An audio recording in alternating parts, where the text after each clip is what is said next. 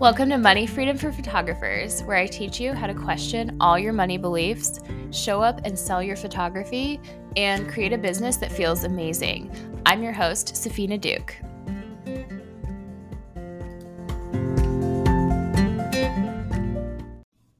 Hi, photographers. Okay, so today we're talking about something that I get a lot, which is my work worth it?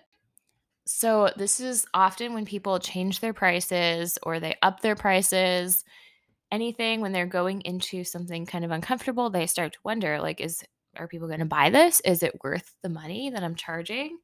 It's actually just kind of like a sneaky thought error because it's not really true no matter how you no matter how you answer it. So I want to just kind of like explain why.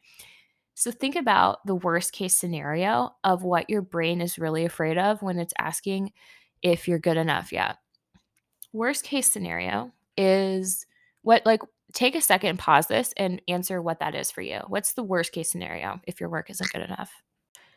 So, the worst case scenario is that your work isn't worth it and it's just not that good. And what happens is that you go out and you offer to do work for people, you offer to take people's pictures, or you do a model call and you get people in and you do mediocre or not good work, right? Because it's possible that it's just not good enough. And people don't buy it because it wasn't good enough. But it's actually optional to make it mean something terrible about yourself. You could just decide that you're going to keep going no matter what, that you're going to keep getting better no matter what, and that you're going to just keep selling your work no matter what. And what your brain is trying to do by asking that question is avoid all of the energy that you're putting in. If you were to get somebody in your studio or get somebody in for a photo shoot and do all this work, get all these pictures done, and then them not buy anything. But your worst case scenario is still better than where you're at right now. You're still practicing selling. You're still practicing your photo shoots, which is the way that you get better at both of those things. And you're still going through the process and giving people an opportunity to buy from you, right?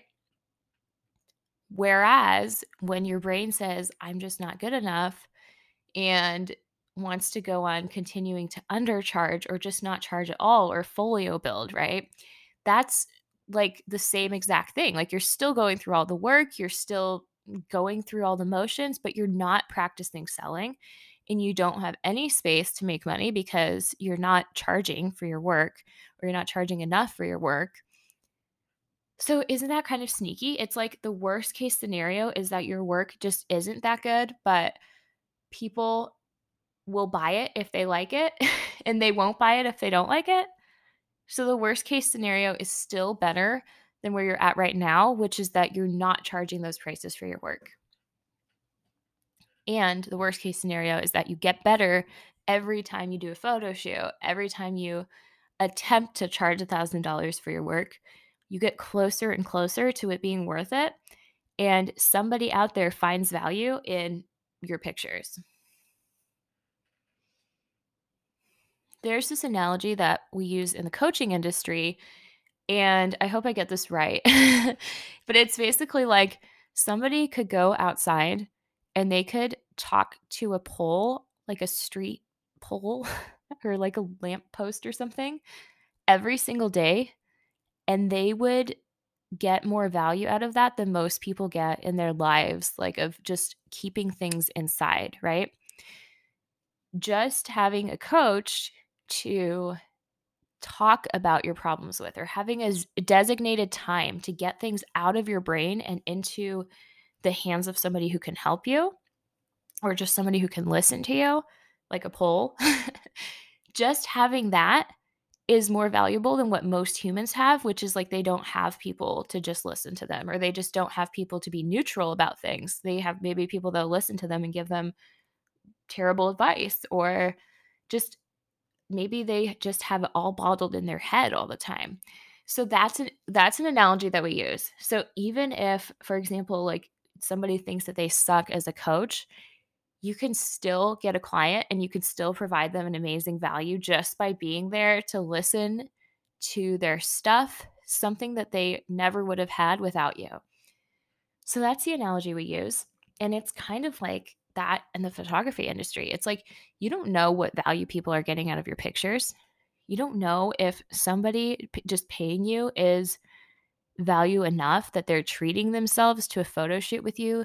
You don't know if they've never been in a picture before, and just the act of them deciding to be in front of the camera and deciding to love themselves no matter what they see, no matter what the end result is, that's freaking valuable. Right? And you don't know that. You don't know if they're getting that from you. You don't know why they could be signing up with you. It's not just because you're a world-renowned, award-winning photographer, right? It could be a multitude of reasons. It could just be that they like to have somebody to take their picture every year, and that's the value that you provide for them. So it's so funny that when you're asking the question of, is my work good enough? It's like your work is just one tiny part of it. Your work is always growing. And the more that you practice your work, the better it will be.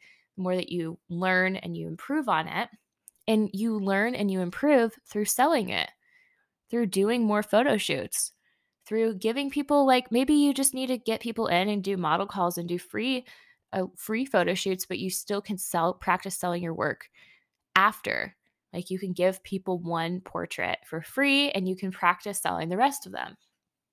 That's how you get better. But it's just one small part of the huge thing that you're doing with portraits, which is making people feel seen, having a connection with somebody. That happens before you even do the pictures. That happens outside of the actual camera and the actual finished product. That happens in the studio or in the photo shoot, right? You make people laugh. You make people feel good. You make people feel beautiful. You are giving them the value of time that's just for them. If you're a mom, you know how valuable that is. Like, if you photograph families or if you photograph moms, do you know how valuable it is to give them the time to get dressed up by themselves, be away from their kids, or to just say to just the act of declaring to the universe, like, I am a mom and I love my kids, but I'm going to do something for myself today. I'm going to get a sitter today. I'm going to make it about something. I'm going to make myself, something more than just a mom today. I'm going to look at myself like an actual individual, and I'm going to do my hair and makeup. And that's an experience, right? The hair and makeup is an experience. You can offer all of these things without being the best photographer in the world. You can offer so much for people. So that whole question, like I said, it's designed to keep you from expending effort. Our brain's job is just to keep us as efficient as possible, and it's also to avoid pain. Like, our brain just thinks that if we can avoid doing all this work, like setting up our price list, and that's hard, and then offering it to people, that's hard, right? And then people saying yes or no to it, that's difficult. And so instead of doing all that, let's just sit around and say, are we even really worth this? That's what our brains want us to do, because they don't want us to go through all of that effort and get nothing out of it. But what I hope that I've illustrated today is that you can get something out of it, even if you're not selling your work, even if it's not the best work ever. You're still providing a service to your clients, and you're still practicing getting better at selling and at doing your work, which is like the most important thing that you can do in your business, right? And then the last thing too is that I just want you to remember that practicing photo shoots, like, people don't have to buy from you. People don't just buy things that they don't think are valuable. People don't just buy things for fun. You don't just spend hundreds or thousands of dollars on nothing. You buy it because you want it and because it serves a purpose. So that's what your clients will do. They'll buy it if they think it's good. And that means that they got something out of it, and you shouldn't stop them from that. You're just like doing everybody a disservice if you're not letting people buy things from you because you're judging your work. I see people asking all the time. They'll do a whole photo shoot for somebody. The client will love the pictures, they'll buy it, and the photographer will be disappointed in the work that they did. And it's like, if your client got that much value out of it, that they actually bought it and they loved it, don't ruin that by telling them that the pictures actually suck and that you want to do more. Like, just use that as your own personal learning. And the last thing about if you're good enough yet is that when you practice doing a bunch of photo shoots and charging for your work, it's a shortcut to seeing where you need to grow. So it's so easy when you're just practicing to be in your studio and be like, oh, I'm just tinkering around with this thing and I'm just like messing around with this thing, right? But it gets really real when you have a real client in front of you and you have to practice. You got to get like at least 20 usable shots, right? Or 30 or 40 or 50. And you got to figure out how to edit them in time, and you got to figure out how you're going to sell them to your clients. And there's this whole process that you have to keep practicing, and you're going to suck at that process at first. So the faster you can start practicing it, the faster you'll get good at it.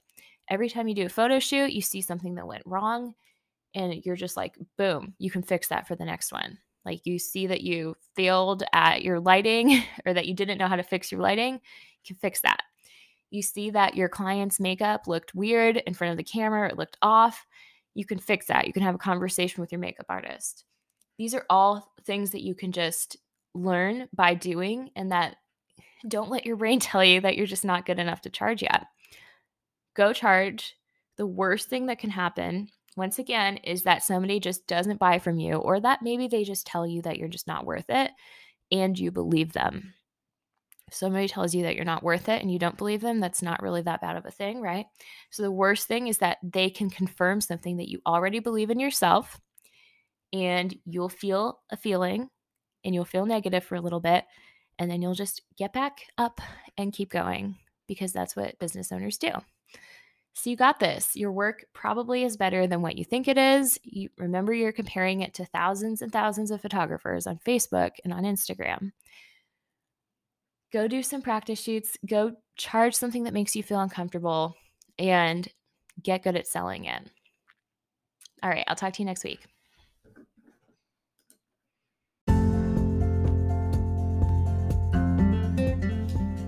If you enjoyed the show today, you have to come check us out over at our free Facebook community. You can find it by searching on Facebook for the group called Money Freedom for Photographers, or linked in the show notes. I would love to see you in there.